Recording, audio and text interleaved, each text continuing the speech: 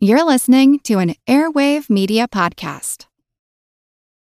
Your brain needs support, and new Ollie Brainy Chews are a delightful way to take care of your cognitive health. Made with scientifically backed ingredients like Thai ginger, L-theanine, and caffeine, Brainy Chews support healthy brain function and help you find your focus, stay chill, or get energized. Be kind to your mind and get these nootropic chews at ollie.com. That's OLLY.com. These statements have not been evaluated by the Food and Drug Administration. This product is not intended to diagnose, treat, cure, or prevent any disease.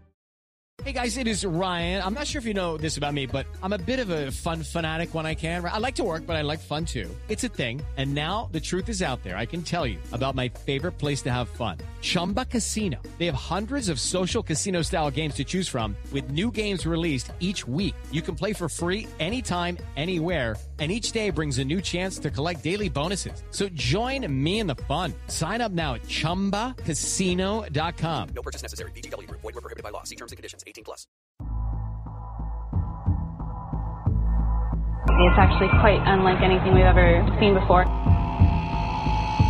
A giant, hairy creature, part ape, part man.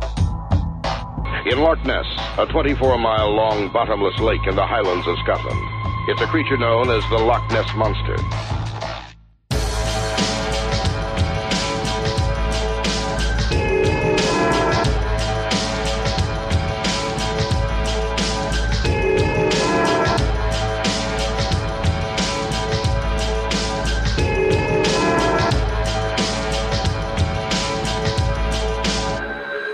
Monster Talk. Hello? Hello. Hey, how's this sounding? Sounds good. It sounds really classy. Well, there's some classical music in the background. Yeah, I know. That's the part that sounds classy. I mean, your voice sounds classy too, obviously, but I mean, the music sounds classy. Well, there's a thunderstorm going on here, so we'll probably get some of that in here too. Do you remember the first episode we did, how there was that weird bird noise going on the whole time in the background with Todd Disotell? Kind of. I think we've had air conditioning units and there was do you remember in the background? We did the interview with the guy, and there was like a weird mouse noise, and we said, "Could you make that stop?" He's like, "Yes," and then like instantly there were no more mouse noises, but we didn't understand how that happened. Okay. Yeah, I remember things like that. Anyway, it's funny. 100 episodes, man! It just flew by. Well, congratulations to you, and congratulations to us. Yeah, exactly. To us. Because Cheers. I remember we're recording now, presumably. Sure. Cool. It looks like it. When I was first invited to be on the show, and I remember discussing this with a friend whose name I will not mention, he said, "Why would you have a show about cryptids and monsters? There are really only two monsters. There's Bigfoot and the Loch Ness Monster, and that'll just be 2 episodes, and that's it."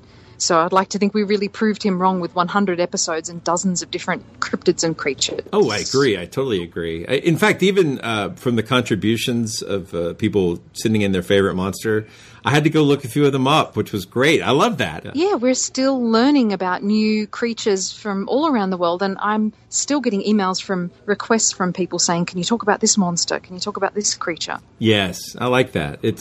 I've really enjoyed the way we've been able to tie in lots of interesting science topics. It does tend to skew towards biology, and I don't know if maybe after a while, maybe we could figure out some way to bring in physics or some great math monsters. I'm sure they exist out there somewhere. Yeah, we do. There is a cool one we haven't talked about, which is lots of cool ones we haven't talked about. Well, that's true. I was thinking specifically about the one that comes out of artificial intelligence. I don't want to get any spoilers going there, but we'll work on that. Plenty more shows to come. Exactly. So I guess I might as well mention this now that I am planning to take a extended break here. You are. Yeah, so episode 100. So I'm going to be working on a book, and it's not about monsters, but... How could it not be? How disappointing. I know. Well, I think it will tie in tangentially to Ancient Aliens. So it's going to be about technology and how inventions are created. So it's exciting. I am very happy about this book. So that's really great. And how long do you think it will take you?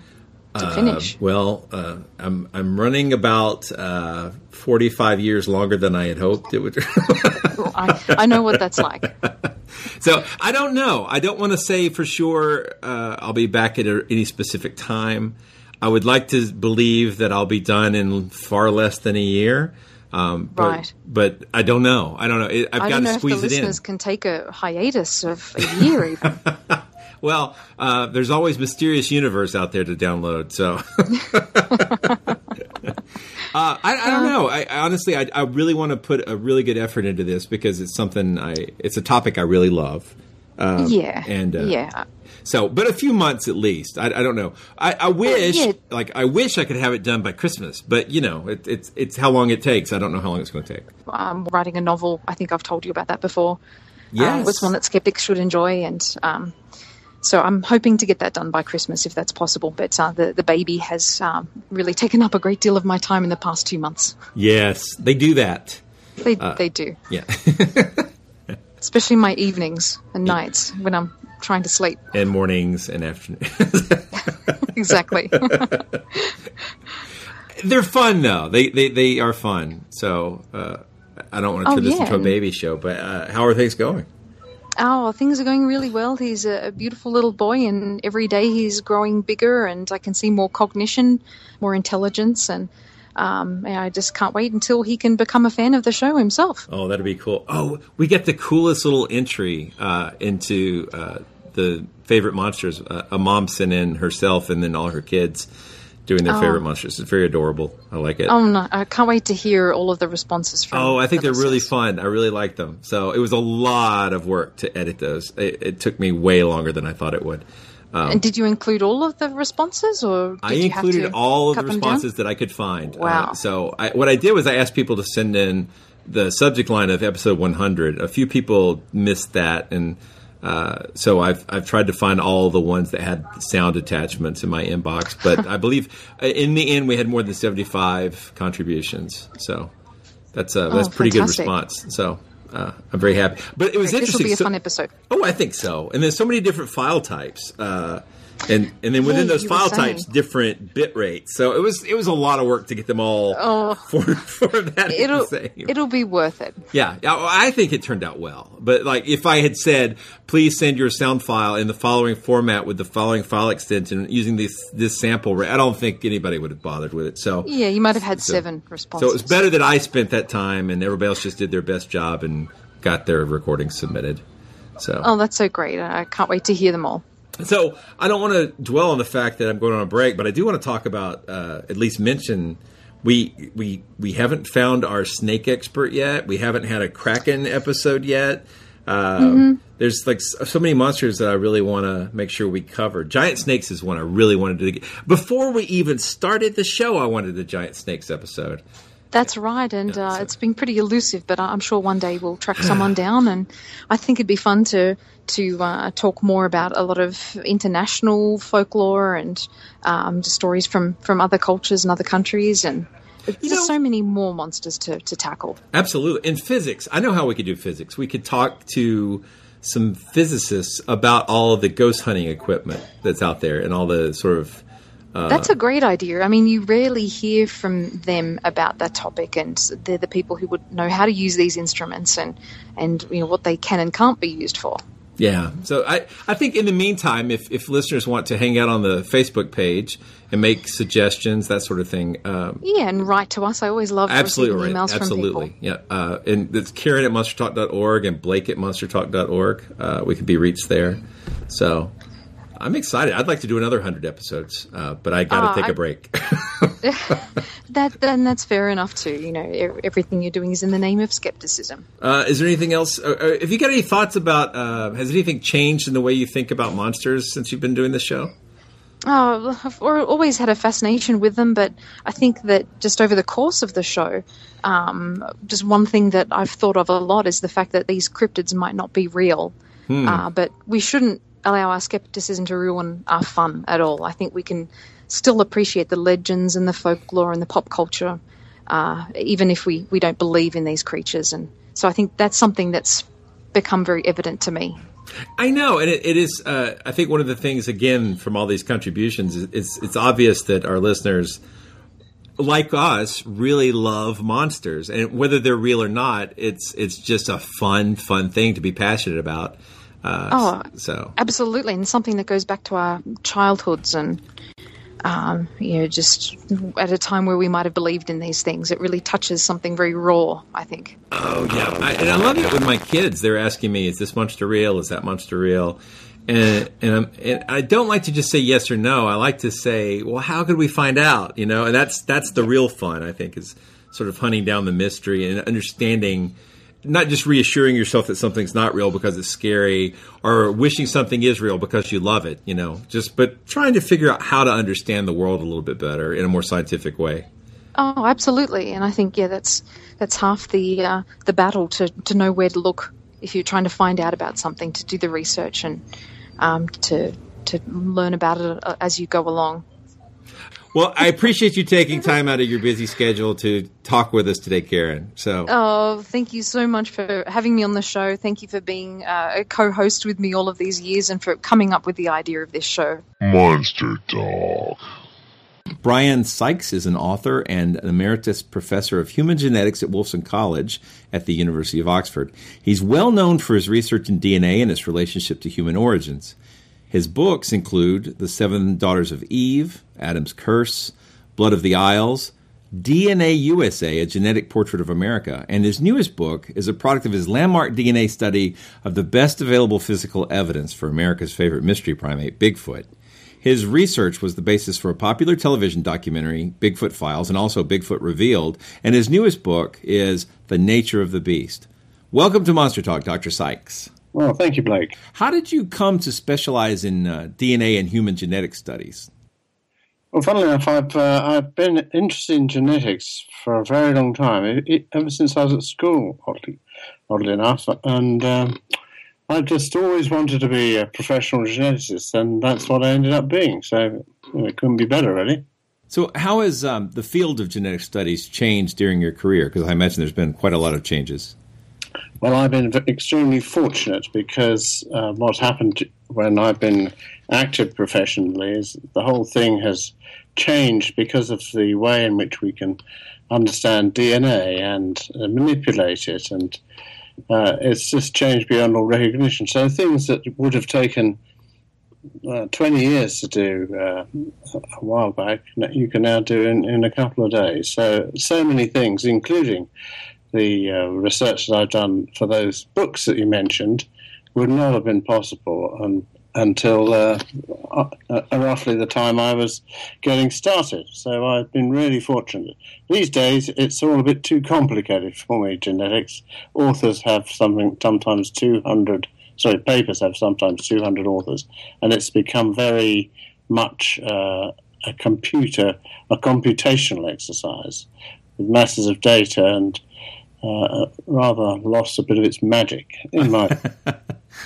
I know what you mean. My background, when I'm not doing podcasting, is IT, and I've had some really interesting conversations with people about the sort of programmatical approaches to doing DNA analysis. It poses some very interesting computational challenges. It certainly does, and people that do it find that fascinating. I'm more of a field worker myself, and I have recurrent arguments with the computational people, in that they never really seem to get out and get their hands dirty by, for example, collecting DNA samples themselves.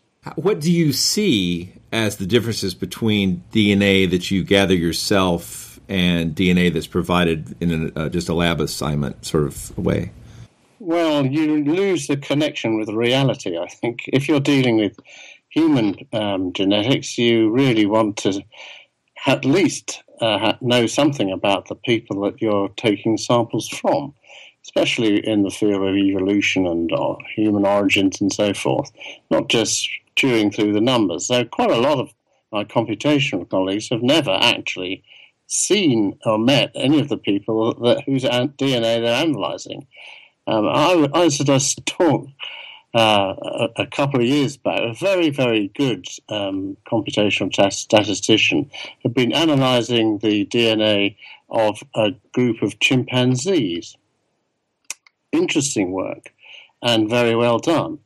This colony of chimpanzees was in Holland, and he'd been working on them for something like 10 or 15 years. And I asked him, have you ever been over to see them? And he hadn't. I was amazed. So although you could say, well, it's not strictly necessary to do that, I think you get disconnected at your peril from what you're actually the subjects of your research. And again, it's a recurrent conversation I have with my colleagues there. So I imagine, not being an expert, that there's a statistical analysis is a big part of how this works, because I don't think, and you correct me if I'm wrong, but I don't think we're at the point where someone can look at a DNA sample and then tell specifically what the sort of morphological behavior, or the makeup of whatever they're looking at is. They would only know statistically it's likely to be something. Is that accurate? I guess that's true. I mean, computationally, the way that the analyses are done, particularly for human origins, when people moved about the world and so forth, are really designed to work with groups of people. So by that, I mean, you have groups that are really not terribly natural groups, like what did the Vikings do, or what did people from Estonia do, and all this sort of thing. Well, and if they're treated as a group, you lose something, because, of course, the human history is full of mixing and moving around. And so I've always been a great believer that particularly in human evolution, that it's the individual that counts, rather than, as is necessary in some forms of computation, of defining populations as such and then treating them as a single unit, which is always going to lead to trouble at the boundaries. So how has your work in DNA research impacted your thoughts about the idea of race? Well, this came out a lot in DNA USA. It's a very thorny question, of course, and it's often been abused by geneticists back in the 20s and 30s, in the days of eugenics, and so on and so forth. So I was very interested in that question for DNA USA when I decided to look at the genetic history of African Americans and European Americans and also Native Americans. And I could look at someone's DNA using a relatively new technique, see which parts of their DNA, which genes, which bits of which chromosomes, had their origins in either of those continents, Africa, Europe, or indeed Native America. And very interesting that many of the African Americans, and all the African Americans that I analysed, these are all volunteers, of course, and I met them all,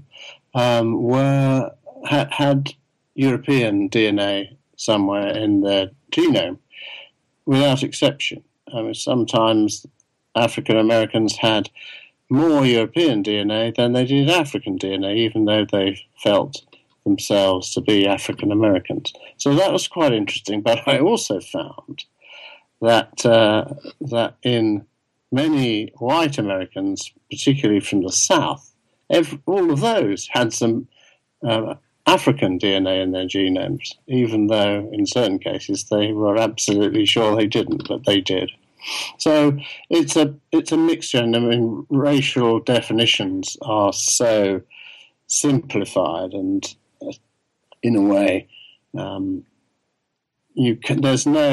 there's of course where you come from has got some influence on the genes you have, but as a way of defining races, if one ever wanted to do that, which I don't think is a good idea, it's hopelessly confusing. Yeah, I think some people have described it as being a social construct. Oh, yeah, it is. So it's not so much a real thing. I mean, you could, I imagine, tell from someone's genome what part of the world maybe they come from. But especially in countries like America, where there's such a mix of different peoples from all over the world, I imagine there's just no real meaning to it. Well, the first thing is a fallacy to say, where do I come from? Because for each generation in the past, you've got double the number of ancestors. So you don't come from any one place. Your ancestors come from all over the place. But the technique that I was using for DNA USA enabled me to say, well, this bit of your DNA has come from Africa, this bit's come from Europe, this bit is Native American, so on. And in fact, I've got some African DNA myself, part of my insulin genes, for example. Here in the South, I live in the South of the United States, and well, it's always been a big social issue, especially in my area. But lately, it's just really become quite explosive, and it just breaks my heart that we don't see each other as just people.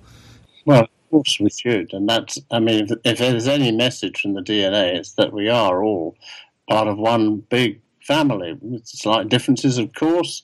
We're a very, very recent species compared to anything else in our surroundings, and of course we've got bits and pieces from everywhere to try and divide us genetically or really in any other way is completely wrong, in my opinion. But it doesn't seem to go away, does it? No, because I think visually the whole idea of race works as a handy heuristic for dividing people, but just because our brains want us to do that doesn't mean it's a good idea. So our brains do a lot of things that aren't good ideas. Yes, and which brings us on to Bigfoot. It does. So what led you to try applying your DNA analysis skills to Bigfoot and Yeti research?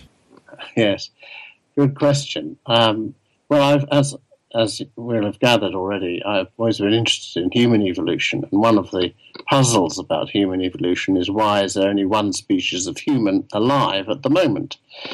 And what happened to the Neanderthals, which were a different species of human? And I've always been curious about that. And then when I started to look into this, I wondered whether, in fact, some of these different types of human had not actually become extinct and still were hanging on in remote parts of the world. And that, of course, tallies with the reports of Bigfoot and Yetis and so on. So I expanded my research project to include, in fact, it really took it over, to try and to include those creatures. And what I found was that I was interested really in examining the hard evidence for the existence of Yetis, Bigfoot, Almasties, and so on and so forth. And I could see that it was practical to do it in a properly scientific manner, such that it would pass the test of being published in a scientific peer-reviewed publication, which was my aim as well. So I thought it'd be fun. I would, like everyone else, curious to know if these creatures, or what they were, if they existed at all, if there were little pockets of Neanderthals in the Himalayas or in the Pacific Northwest. So general interest like everybody has, but having an opportunity as a geneticist. And I had to develop a very rigorous way of testing these organic remains that would reveal the underlying species. So from a scientific point of view, it was relatively straightforward. Get hold of the hair samples. That took some doing, but had great help from the Bigfoot community and other cryptozoologists all over the world.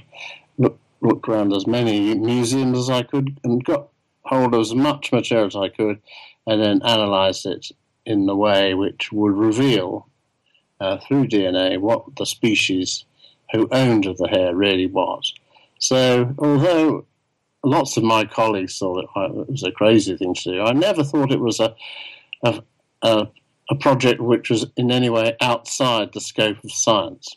So it's proved because it was published in a proper peer-reviewed science publication, the Proceedings of the Royal Society, back a year or so ago. So that was very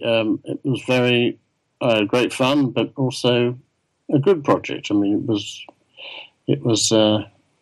I was pleased with how it went. Very pleased. So you've hit on a couple of things that I wanted to ask you about. One there is you made a call for samples. What kind of responses did you get to that? Like what did people send in? Well, lots and lots of material were sent in from that call, but also I got to know people in the Bigfoot world because of that, and some of the people, particularly a Bigfootologist from Washington State, Redmond Mullis, was very helpful, put me in contact with many others. I had help from Jeff Meldrum also in Idaho. He helped me out to contact people getting samples. So it was a very positive response. Of course, it depended on getting these samples. I couldn't have done the project if nobody would send me anything. And I think that reflects an open-mindedness amongst Bigfootologists and cryptozoologists, that they really want to know what these creatures are. I mean, I don't think any of them seriously doubt that they exist, so that wasn't of great interest because they believe they do exist. They wanted to know what they are. So I imagine that puts you in an interesting position, because I felt, based on my work in this field, which has mostly been limited to interviews, talked to a lot of different people and read a lot, that to some, the evidence that they have is almost sacred, and they wouldn't necessarily want to see that examined and know. But I'm glad that was the response that you got. Yeah, it was generally. I mean, there were a few people who didn't seem very interested in allowing me to examine their material. They were in the minority, but of course there might have been other people who just didn't want me to, just didn't reply or respond at all. But I don't think so, because I got to know lots and lots of Bigfoot experts, and there were not many people, reputable cryptozoologists who I wasn't able to contact and who, if they could, helped out. Did you get a sample from Dr. Henner Fehrenbach? Yes, I did. Okay. Yeah. So I had approached him a few years ago asking him if he'd be willing to put some of his samples through DNA analysis, but he had told me that he thought that the process he had used to fix them as slides had probably destroyed the DNA. Were you able to get DNA from his samples? Yes. In fact, I was able to. I can't quite remember whether I had to get that out from behind the slide. I know I did on more than one occasion have to get the hair out from underneath the cover slip mounted on a slide, which I was able to do by dissolving off the cement with xylene, and fortunately that didn't destroy the DNA in the hair. Yeah, I did manage to do that. And I got something from Henner Fehrenbach, one of his samples, yeah. One of the big problems that we might discuss is that people can do DNA analysis on a sample, but if they don't do it properly, they'll get it wrong. And one of the reasons I used hair, for example, is that with a former colleague who has gone on to, Terry Melton, who's gone on to use hair analysis in mitochondrial DNA for forensic use, and we use her forensic methods which completely clean off any contamination on the surface of the hair. So unless you do that, and it's not a simple thing to do either, then you're going to get often some other DNA, not the DNA of the original animal that produced the hair. And I think that has bedeviled a lot of this work. It's just not been done to a high enough standard, which is unfortunate. But there it is. It is difficult work to do properly. Well, that actually brings me to a sort of similar example that you cover in the book, which is, and I hope I don't mispronounce this, the Pangboche Yeti finger? Yes. Okay, so in 2011, a BBC radio documentary said that the DNA sample from that mummified finger was human. Yes. And in your book, and I don't want to spoil any surprises, you propose a specific name for the source of that DNA. Right, true. So, I mean, such a tremendous story behind the Pangboche finger. It really is. I love that story because it involves... amazing. It's got everything you could possibly want in an adventure story. It really does. Hollywood stars, smuggling, theft, undercover work. Fantastic. But yes, so that that was analysed for a documentary, for a BBC documentary, and the analysis was done in Edinburgh by Dr. Rob Ogden, and I went to see him, and he was kind enough to give me the DNA sequences that he'd got from the finger. And indeed, it was clear from that this was not a Nepalese. It was human, sure enough, but it wasn't a Himalayan finger. We were talking about before, can you tell where someone's from? Well, with mitochondrial DNA, which is what I analysed, you can have a pretty good stab at that in general terms. This was not indigenous to the region. So then I managed to get hold of DNA from one of the people involved. I say I won't spoil the story. In the drama of the Pangboche finger, and got a DNA match with this man. It's not definite proof that it's his DNA, but because it's quite unusual DNA, it might have been somebody else's, but it's an amusing conclusion, or not a conclusion, an additional twist in this fantastic story. So that person, I do not believe, is missing a mummified finger from his hand. So that would imply that I can confirm that. So where is the mummified finger now? Well, that's back in the Royal College of Surgeons in London. It was collected for an interesting man, an anatomist called William Osman Hill, and he sent out an adventurer to get the finger, and gave him, the adventurer that is, a human finger to substitute for the one in the monastery. Pangboche is a monastery in Nepal. And so he was active at the time in the 50s and 60s when there were many serious scientists, and he was a serious scientist. He was in charge of the primates primate collection at the London Zoological Society. So he was a regular scientist, if a bit of a scoundrel by stealing this, or arranging to have this holy relic stolen. But passing over that for a second, this was a time when quite a lot of serious scientists did work on Yetis and Bigfoot and things like that. Something that really hasn't happened for many decades now. So maybe there's a little flurry of activity now, which is all to the good. So if you if the DNA was from a contaminant rather than from the actual finger material, do you think the finger deserves further study? Well, I did ask the museum if I could take another sample, but they rather sensibly, I think, declined. And it's not easy, actually. It's fingers and toes. I've worked on these things for a long time. Toes and fingers are not very good for DNA because they're quite hollow structures. It's not a good piece of femur you can drill out, or even skull. So that I wouldn't be too keen to do it again. And there, you see, unlike hair, you've always got this problem of contamination because you can't clean the surface. And by the look of it, since I've matched it to other people that was known to handle the Pangboche finger, that's proof of the pudding.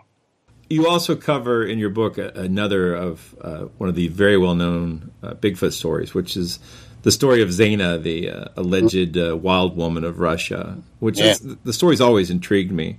Yes. But I think, and again, I don't want to spoil the story, but you do come to some really interesting conclusions. And is it okay to talk about the outcome of that?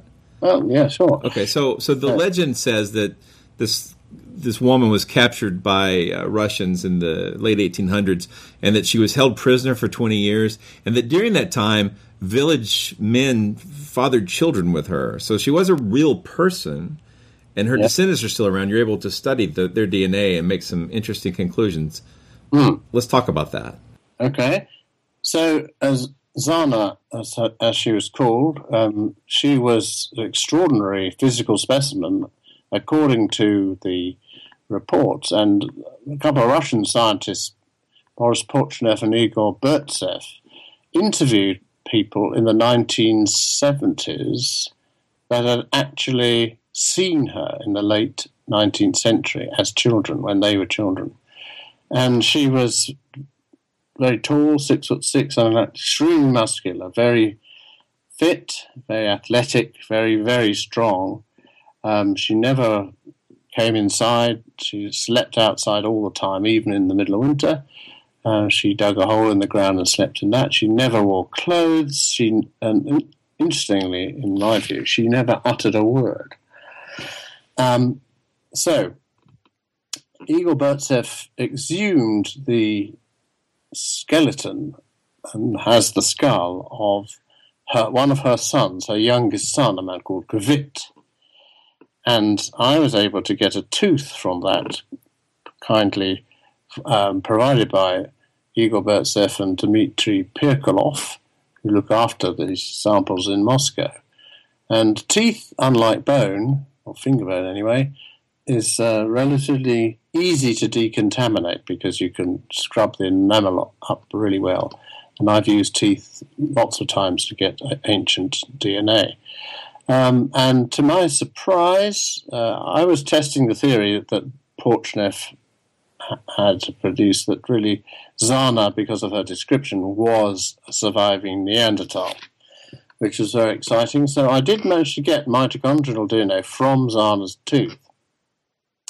I'm not Zana's tooth, I'm sorry, from Zana's son's tooth, Kvit. But because mitochondrial DNA is inherited exclusively from the mother, Kvit's mitochondrial DNA is exactly the same as Zana herself. And it turned out that she didn't have DNA anything like Caucasians, modern Abkhazians. She's from Abkhazia, so part of Russia and part of Georgia now, formally, but in a bad way. But anyhow, so she didn't have indigenous DNA at all. And then comparing it to other humans from all over the world, clearly it was most closely genetically related, though not exactly identical, to African, sub-Saharan African DNA, which was amazing, really.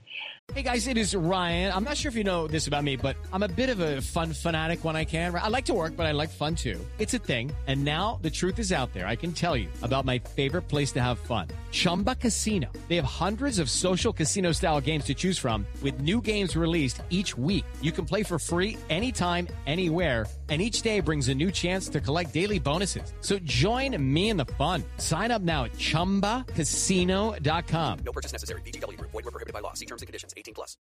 I'm Jane Perlez, longtime foreign correspondent and former Beijing bureau chief for the New York Times. I've been a foreign correspondent in lots of places: Somalia, Indonesia, Pakistan. But nowhere as important to the world as China. I mean, China is not dropping anti-democratic paratroopers into Montana. But of course, we did see things like the weather balloon / spy balloon riveting the whole country for a week.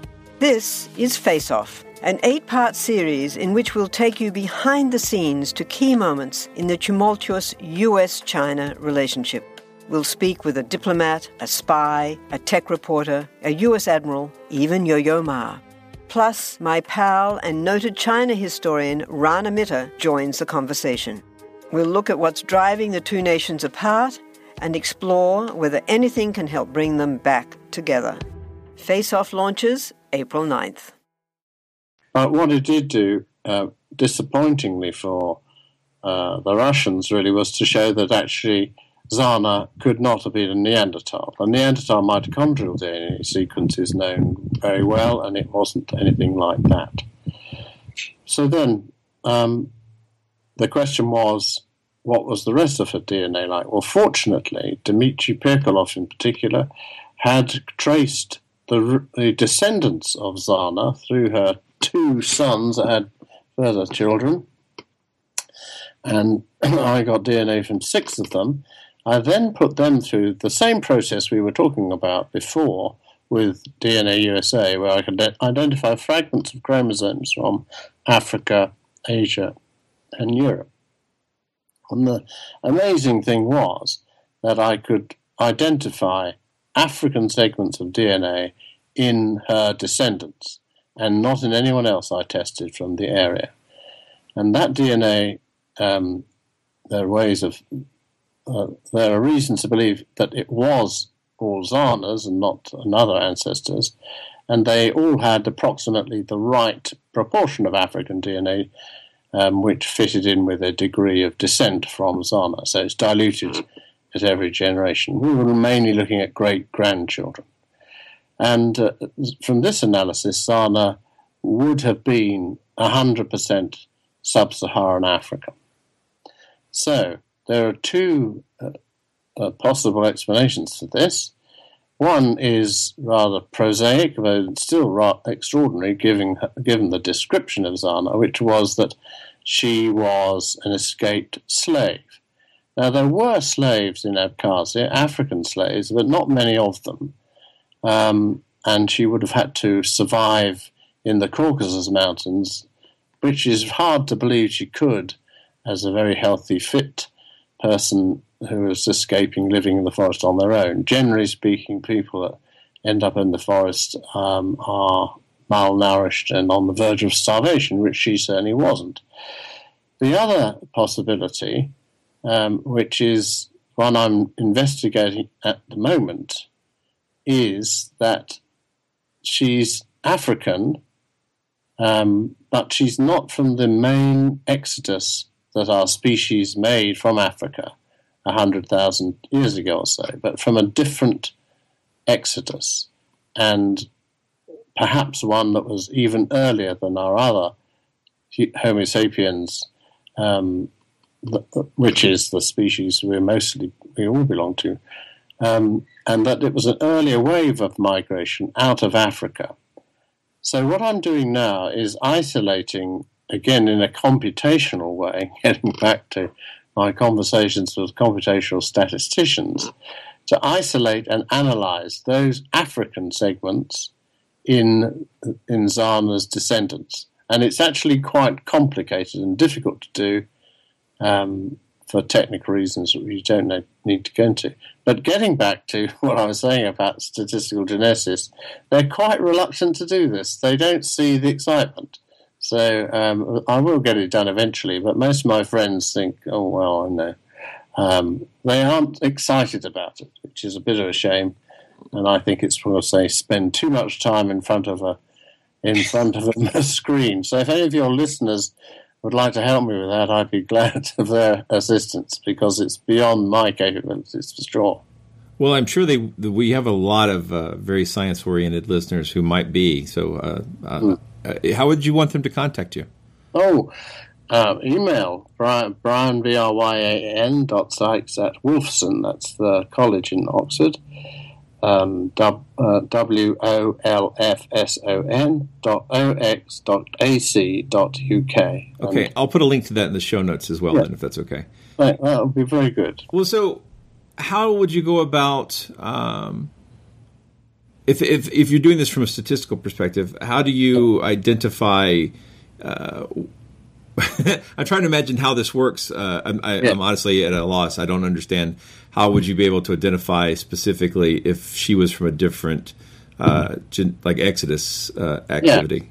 Yeah. Well, from genetics. I mean, I would imagine there would have to be an extant population of those people and archaeological remains, and that sort of thing would verify. But you're looking for just...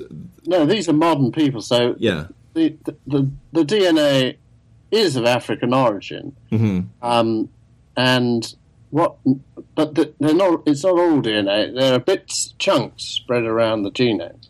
So I'm going to have to computationally isolate those chunks of African DNA, and then this is the hard part, to separate them, because chromosomes come in pairs, from the other chromosome in the individual. That's the really tricky part, because we'll have European or Asian or Abkhazian chromosomes mixed in, and then analyze them separately so that we can look at just the African component. And then what I propose to do is to compare that with all the other living Africans, modern Africans that we can, whose data we can get our hands on, there's plenty of that, and just see whether Zana's descendants, when you look at the cluster analysis of this, whether she lies, her reconstructed genome, isolated and analysed from her descendants, we'll be able to reconstruct quite a lot of her genome. It lies within the spectrum of modern Africans or some way out of it.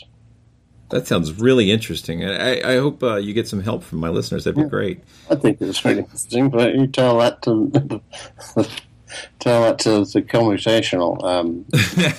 Well, I've been interested at all. I can't believe it myself, but there we are. Well, this all of this research puts you in a strange position, or I would say an unenviable position, in that you're talking about a fringe topic, but you're trying to take scientific approaches to it. So you've got, I'm sure some people in the scientific community would just prefer not to look at this. I know a lot of the people we've talked to on the show have said that they would.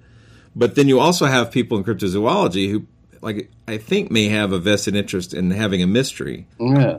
Did you get a lot of criticism? No, not really. Oh, good. Okay. My colleagues here in Oxford, they have a bit of a joke about it, but if they thought seriously about it, and I talked to a lot of very experienced colleagues, more senior than myself, really, and more experienced, and they said, well, that's just a perfectly sound project, really. The fact that it's on something which is a little out of the ordinary doesn't mean to say it's beyond the scope of science, and that was very important. And the second thing was, I didn't by any means set out to prove that all cryptozoologists are deluded fools. No. and I mean, what a waste of time that would be. So I thought there was a small, but nonetheless not zero chance of finding what's called a collateral hominid or an anomalous primate, or in other words, an ape or another type. Mystery apes. Yeah, there's so many names for them. That's so true. So I know we're running short on time, but I do want to talk about the other big topic that was in the news related to this, which was the hybridized bear DNA. I know that you've had some, you've had a little bit of peer rebuttal from that, and there's been questions about maybe, I think I read there might be another documentary about it. Let's talk about that research and what you found. Okay, so a couple of samples from the Himalayas, when they were genetically matched up to the collection of mammalian DNA, so extensive one, had their closest genetic relatives with the polar bear. Well, polar bears and brown bears are known to hybridize. They're not known to be polar bears in the Himalayas, and so we just reported this, gave no real explanations of it, because all we'd done was analyse a rather short piece of DNA. And in the normal process of scientific publication and criticism, people thought, oh well, maybe there are other explanations for it. And a couple of people wrote papers, I'm afraid to say, I think it's the same people that sit behind the computer screens, and gave far too extravagant explanations of what might be or might not be happening.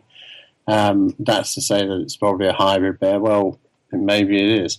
But I think the answer is to go and find a living one. Well, we found two on either end of the Himalayas, and so there is an expedition going out to try and capture and get a better sample from one of these. I think it's pointless to try and get more from the tiny segment of DNA that we analysed in the project. It just needs more data, and then we might find a lot more out about Himalayan bears in particular, and the relationship, which is a real one, between our bears and the polar bear, which I think will be interesting. So, I mean, people will they're quite entitled to put their point of view, but it doesn't take away from the fact that A, that it wasn't a hominid, and B, that it was a polar bear probably. But again, there needs to be more work, and that's the best way to do it.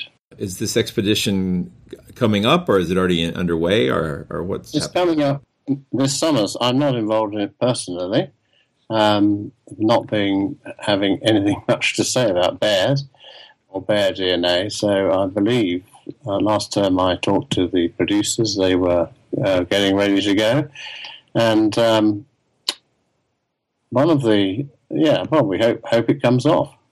Excellent. So a lot of my listeners are young and might be interested in becoming geneticists. What kind of things should they be studying if they want to prepare for that type of work? Well, there's plenty to read now, and clearly it's a good idea to have some biology training. Most geneticists would say you need maths as well, but from what I've said already today, I think maybe you'd be better off if you couldn't do any sums at all. So I think biology, a sense of adventure. There's lots to be done. Funnily enough, I got interested in genetics as a result of I loved natural history as a boy, so I was always out. I mean, you don't do it these days. I used to love butterflies, and there's been a lot of genetics work done on butterflies. That's how I got involved in it. Oh no, they're fascinating. I mean, the insects in general, because of the metamorphosis they go through in their life cycle, is just amazing. Kinds of things. Yeah. In fact, a lot of what we know about genetics was worked out with butterflies between the wars. So enjoy natural history and go to your museums, look at these bones and things, and just enjoy the natural world in that way. Do a bit of biology, do a genetics degree by all means, but it's going to be endlessly fascinating as we know more and more. I mean, it's changed so much. I remember when my colleagues and I first attempted to get DNA from human fossils back in 1989, we thought it would be absolutely impossible that DNA could survive for hundreds or let alone thousands of years, but we gave it a go. So don't be afraid to give things a go. I mean, there's much more chance of finding a Yeti than getting DNA out of some old bone that had been lying in the ground for hundreds of years, but there you are, it worked, it's almost routine now. So. And I haven't given up on the Yetis either. I mean, you might think that I've disproved them. Well, of course I haven't. All I've proven is that the material I collected or was given, none of that was an anomalous primate, with the exception possibly of Zana. And people have reacted. I mean, some people, you're quite right, they won't accept any other views than their own. Of course, that's the antithesis of science, really. And some cryptozoologists have written in the past that they felt rejected by science. Well, I don't think they can say that anymore, really. Science doesn't reject or accept anything. All it does is looks at the evidence. Just another branch of philosophy, really. I concur with that, absolutely. I think Todd Disotell and yourself have both tried to make that point very well. And I appreciate that. I guess we're running out of time, so let's do the last question. What is your favorite monster? Well, I've been thinking about this since you told me you were going to ask it, and I have to say I'm coming down in favour of the Mongolian death worm. Oh, that's a classic. Yeah, absolutely classic. Absolutely ludicrous. It is ludicrous, but yet so wonderful. And of course, I know the scale of it is not as grand as I think a lot of popular culture renditions of it have it looking like the sandworms from Frank Herbert's Dune books. But yes. But still, it's any creatures that are horrible, worm-like, and can kill you with a glance. That's it. I saw a documentary on that, and it looked like a drainage pipe to me. Yeah. So that's got to be my favorite. Well, thank you so much. Dr. Sykes, I really appreciate you talking to us today. Your book, The Nature of the Beast, is available now, and we'll put a link to that in the show notes. Yeah, I think it's being published next spring in the US, but it is available now. Monster Talk. Thanks to everyone who contributed their own favorite monsters to this episode. We got over 75 contributions, and I loved editing them together. Although it did take me about 6 hours to get it all put together between having to change the various file formats and bit rates and blah, blah, blah. But it was fun. I had a good time. I did have trouble deciding how to group the contributions, finally deciding to use a sort of general grouping that struck my fancy. So, without further ado, here we go. First up is Bigfoot. You know, without the big guy, there probably wouldn't be a Monster Talk because I was inspired by all the various TV shows about mystery animals. And Bigfoot dominates that market. In fact, as I was putting this together, the final episode of Finding Bigfoot Season 7 aired on Animal Planet. I don't want to spoil anything, but they still haven't found Bigfoot. That is kind of amazing considering that Animal Planet has claimed to have found mermaids and giant prehistoric sharks. Well, dog whisperers and imaginary sea beasts aside, Bigfoot is still very popular, and he'll always have a special place in my heart, even if he never has a place in a natural history museum. My name is Richard, and my favorite monster is Sasquatch. My name is Kelly Beasley, and my favorite monster is the Abominable Snowman. Hello, my name is Brian Gabicco, and my favorite monster is still Bigfoot. Hi, my name's Tom Hanks, and my favorite monster is Bigfoot. My name is Tammy Buckley, and my favorite monster is the Abominable Snowman. Aliens, especially the ones from the Alien franchise, make our list. My name is Misa, and my favorite monster this week is the alien xenomorph. My name is Adam Never, and my favorite monster is the xenomorph. I admire its purity, a survivor, unclouded by conscience, remorse, or delusions of morality. And we have the Roswell alien. Hello, my name is Todd Foster. This is an episode 100 suggestion. It is for the Roswell aliens. You know, those were the guys that showed up several times, left bodies scattered around, were hidden in the secret cave somewhere by the government. A giant conspiracy in Roswell. Those are my monsters. What they do is ignore the real hero of Roswell, which was Dr. Robert Goddard, the rocket pioneer, who years ago, maybe it's still there, had a little museum in Roswell, a little storefront museum, run by a very cranky person. I don't know if it's still there, but what I do know is in Roswell are a number, how many remains to be seen, of the little storefront equivalents of UFO and alien artifact museums. So I'd like to see you do a show on this subject. Thanks a lot. Bye. On a personal note, it was a paranormal-themed road trip, which included a stop at Roswell, New Mexico, that had a very big impact on my switch to skepticism as my sort of default position on the mysterious. Ghosts didn't make the list, with the exception of this creepy critter from a very recent motion picture, a movie that I liked very much, but which seemed to have split horror audiences quite divisively. My name is Shannon, and my favorite monster is the Babadook.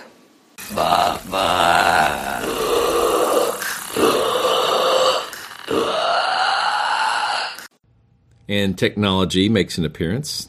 My name is Rick Duffy, and my favorite monster is a homicidal computer. Here are some monsters that come from the Dungeons & Dragons role-playing game. My name is Walker, and my favorite monster is the gelatinous cube. Hello, my name's Joe McKenzie, and my favorite monster is the Beholder from Advanced Dungeons & Dragons.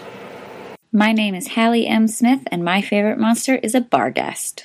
My name is Walter, and my favorite monster is the Beholder. I would throw in a TARDIS sound effect here, but honestly, I'm running out of time to get this episode cut together, so here are some Doctor Who monsters. Hello, my name is Roberto Moratore, and my favorite monsters are the Weeping Angels from Doctor Who. My name is Ralph Taylor, and my favorite monster is the Master from Doctor Who. And now, a list of monsters mostly derived from folklore, which, for reasons I can't easily defend, I'm separating from monsters derived from myth. My name is Kyle Bolich from the Data Skeptic Podcast, and my favorite monsters are gremlins, because if, against all odds, they turn out to be real, it will be great to have a scapegoat for all my technology problems. Hi, my name is Jeff LaSala, and my favorite monster is the gargoyle. My name is Dr. Neil Ashelman, and my favorite monster is the real Ghostbusters version of the Boogeyman. My name is David McSween, and my favorite monster is the Bunyip. My name is Joseph Gagne, and my favorite monster is La Bête du Gévaudan, also known as the Beast of Gévaudan. My name is Evelina, and my favorite monster is a witch. My name is Adam, and my favorite monster is the Aswang, because it's fun to say. My name is Simon Woolley, and my favorite monster is the Nandi Bear. My name is Dean Maservi, and my favorite monster is the Poes Mort of the Finnic Udmurt people from the forests of central Russia. The Poes Mort, or half-man, is 18 feet tall with one arm, one eye, one leg, razor-sharp teeth and acid saliva, and he's the reason people go into the woods and never come out. He is cannibalistic and evil, but can be outsmarted if you are clever with words. So my favorite monster is the Poes Mort. Oh, and of course the succubus. She can visit me anytime. My name is Mike, and my favorite monster is the Lich. My name is Jesse Greer, and my favorite monster is the Chupacabra. My name is Sherry, and my favorite monster is the Wetigo, or Wendigo. My name is Marianne, and my favorite monster is the Boromats, also known as the vegetable lamb. And here are some monsters that are humanoid in shape. My name is Amy Rainwater, and my favorite monster is Gillman, the creature from the Black Lagoon. I'm Max Ray, and my favorite monster is Mothman. My name is Stephen Doyle. My favorite monster is Frankenstein's creature. My name is Al Clark, and my favorite monster is Spring-Heeled Jack. And now it's time for some kaiju, giant movie monsters. My name is Christine McCall, and my favorite monster is, hands down, Godzilla. I'm Scott Barber. My favorite monster is Godzilla, the king of monsters. Hi, my name's Brad Nichols, and my favorite monster is no mere monster. He is Daikaiju, king of the monsters. He's the great pacifistic nuclear war metaphor, Gojira. I'm Andrew Hansford, and my favorite monster is... Lake and sea monsters are quite popular. Hi, my name is Antonio, and my favorite monsters are giant squids and other sea monsters. Thank you. My name is George O'Connor, and my favorite monster is the New England sea serpent. My name is Hunter, and my favorite monster is Ogopogo.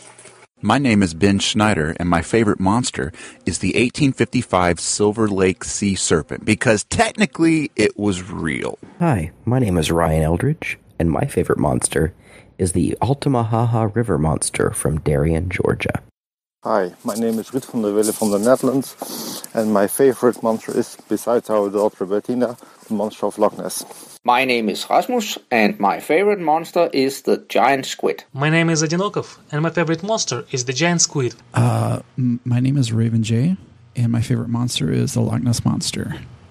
I have a quick story about the Loch Ness Monster.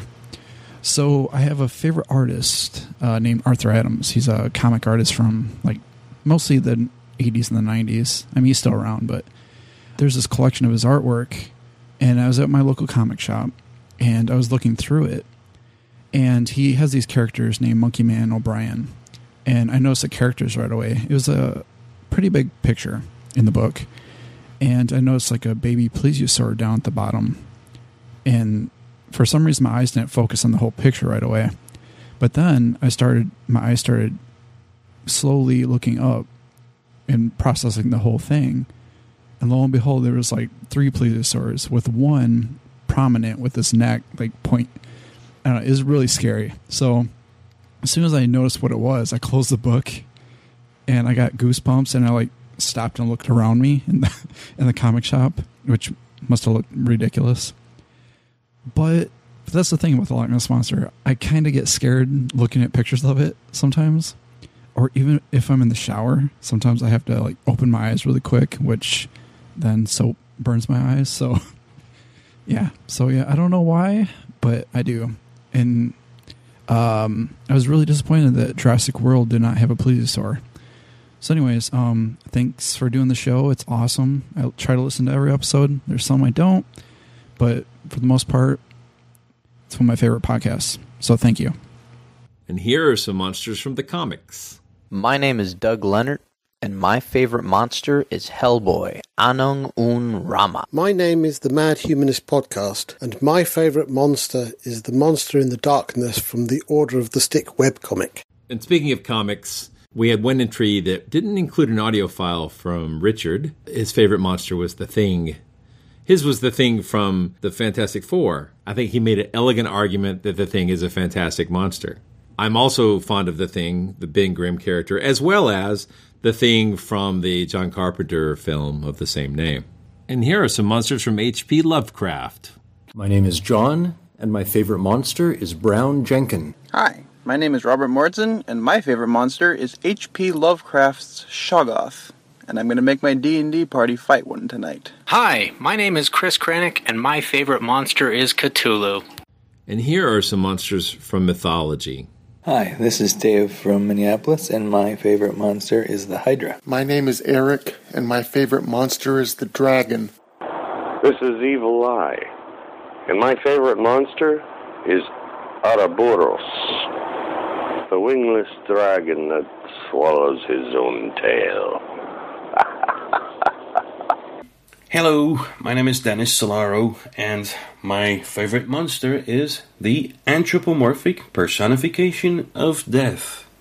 And why does that character become a female character named La Faucheuse in French? Well, that's because we're French and we do things differently. Voila! Ha ha ha. My name is Johnny, and my favorite monster is the Shirime. As we've mentioned before on Monster Talk, perhaps the most dangerous monster is man. So here are some serial killers. My name is Matthew Pollock, and my favorite monster is Tom Ripley. My name is Christina Barber, and my favorite monster is Hannibal Lecter. My name is Ryan Fletcher, and my favorite monster is maybe a bit unconventional, but the serial killer, particularly those ones who wear these kind of grotesque disguises, like Charles Schmid or Ed Gein. We had quite a few contributors who enjoyed werewolves. Greetings, my name is Sterling, and my favorite monster is the werewolf. My name is John Moore, and my favorite monster is the werewolf. This is Working Class Skeptic, and my favorite monster is the werewolf. Hi, my name is Caron Johnson, and my favorite monster is the werewolf. My name is Haley Price, and my favorite monster is the werewolf. My name is Jim Dr. Dim Fitzsimmons, and my favorite monster is the werewolf. My name is Paul Campana, and my favorite monster is the werewolf. And vampires show up on the list. My name is Meg, and my favorite monsters are vampires. Of course, you can't have a monster list without zombies lurking around. Hi, my name's Jonathan, and my favorite monster is the Romero zombie, if not all zombies. Congratulations, guys. My name is John from North Carolina, and my favorite monsters are the undead in general, zombies in particular. And here's an adorable entry from a mother and her children. My name is Tilda, and my favorite monster is a lake creature, especially Nahuelito and Storsjöodjuret. My name is Luca, and my favorite monster is a zombie. I'm Tommy, and my favorite monster is a spider in Minecraft. Hola! This is Anton. Hola! And his favorite monster is a... And of course, I'm not immune to pandering. My name is Chris Henderson, and my favorite monster is whichever one is featured on the next episode of Monster Talk. If you didn't hear your contribution, I apologize. I did my best to compile every entry sent, although I know some folks did not follow the requested format, and consequently your entry may have gotten lost in the ridiculously frothy digital waterfall that is my email inbox. Maybe we'll do this again in the future. Monster Talk. Monster Talk. Thanks for listening to another episode of Monster Talk. I'm Blake Smith, and you've been listening to an interview with Dr. Brian Sykes about his book, The Nature of the Beast, which will be coming out in America in the spring, but which is already out in the UK and can be ordered from Amazon.com. A link to that will be in our show notes. Thanks again to Karen Stolzno for making a brief visit there in the beginning. Wow, it's been 100 episodes. That's amazing. Thanks for everyone who contributed. I really appreciate it. Normally I have a script for this outro, and I don't have one today. I'm just trying to do this off the top of my head. There's this fantastic thunderstorm outside. It's really exactly the kind of feel I like to have for the show, only normally I don't like that noise in the background. Monster Talk is a podcast of Skeptic Magazine, an official podcast of Skeptic Magazine. The opinions expressed in the show are mine and those of my guests, and do not necessarily reflect the opinions of the Skeptic Society or Skeptic Magazine. Although, you know, a lot of times we have the same opinions. I'm going to miss you guys for a while. I'll be back. Monster Talk theme music is by Peach Stealing Monkeys.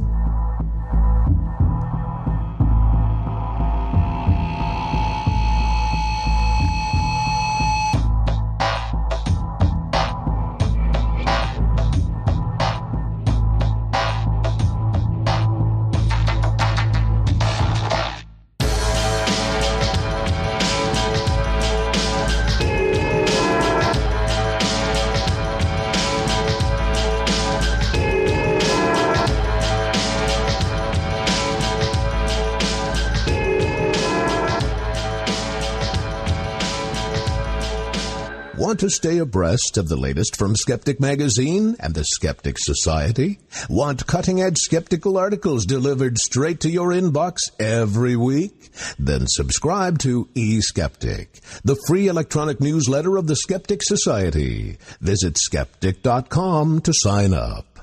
Hello, my name's Maynard, and my favourite monster is erectile dysfunction and its friends.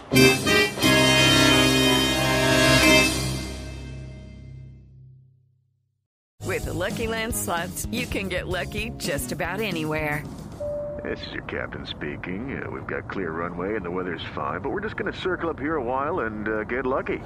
No, nothing like that. It's just these cash prizes add up quick. So I suggest you sit back, keep your tray table upright, and start getting lucky. Play for free at LuckyLandSlots.com. Are you feeling lucky? No purchase necessary. Void where prohibited by law. 18+ terms and conditions apply. See website for details.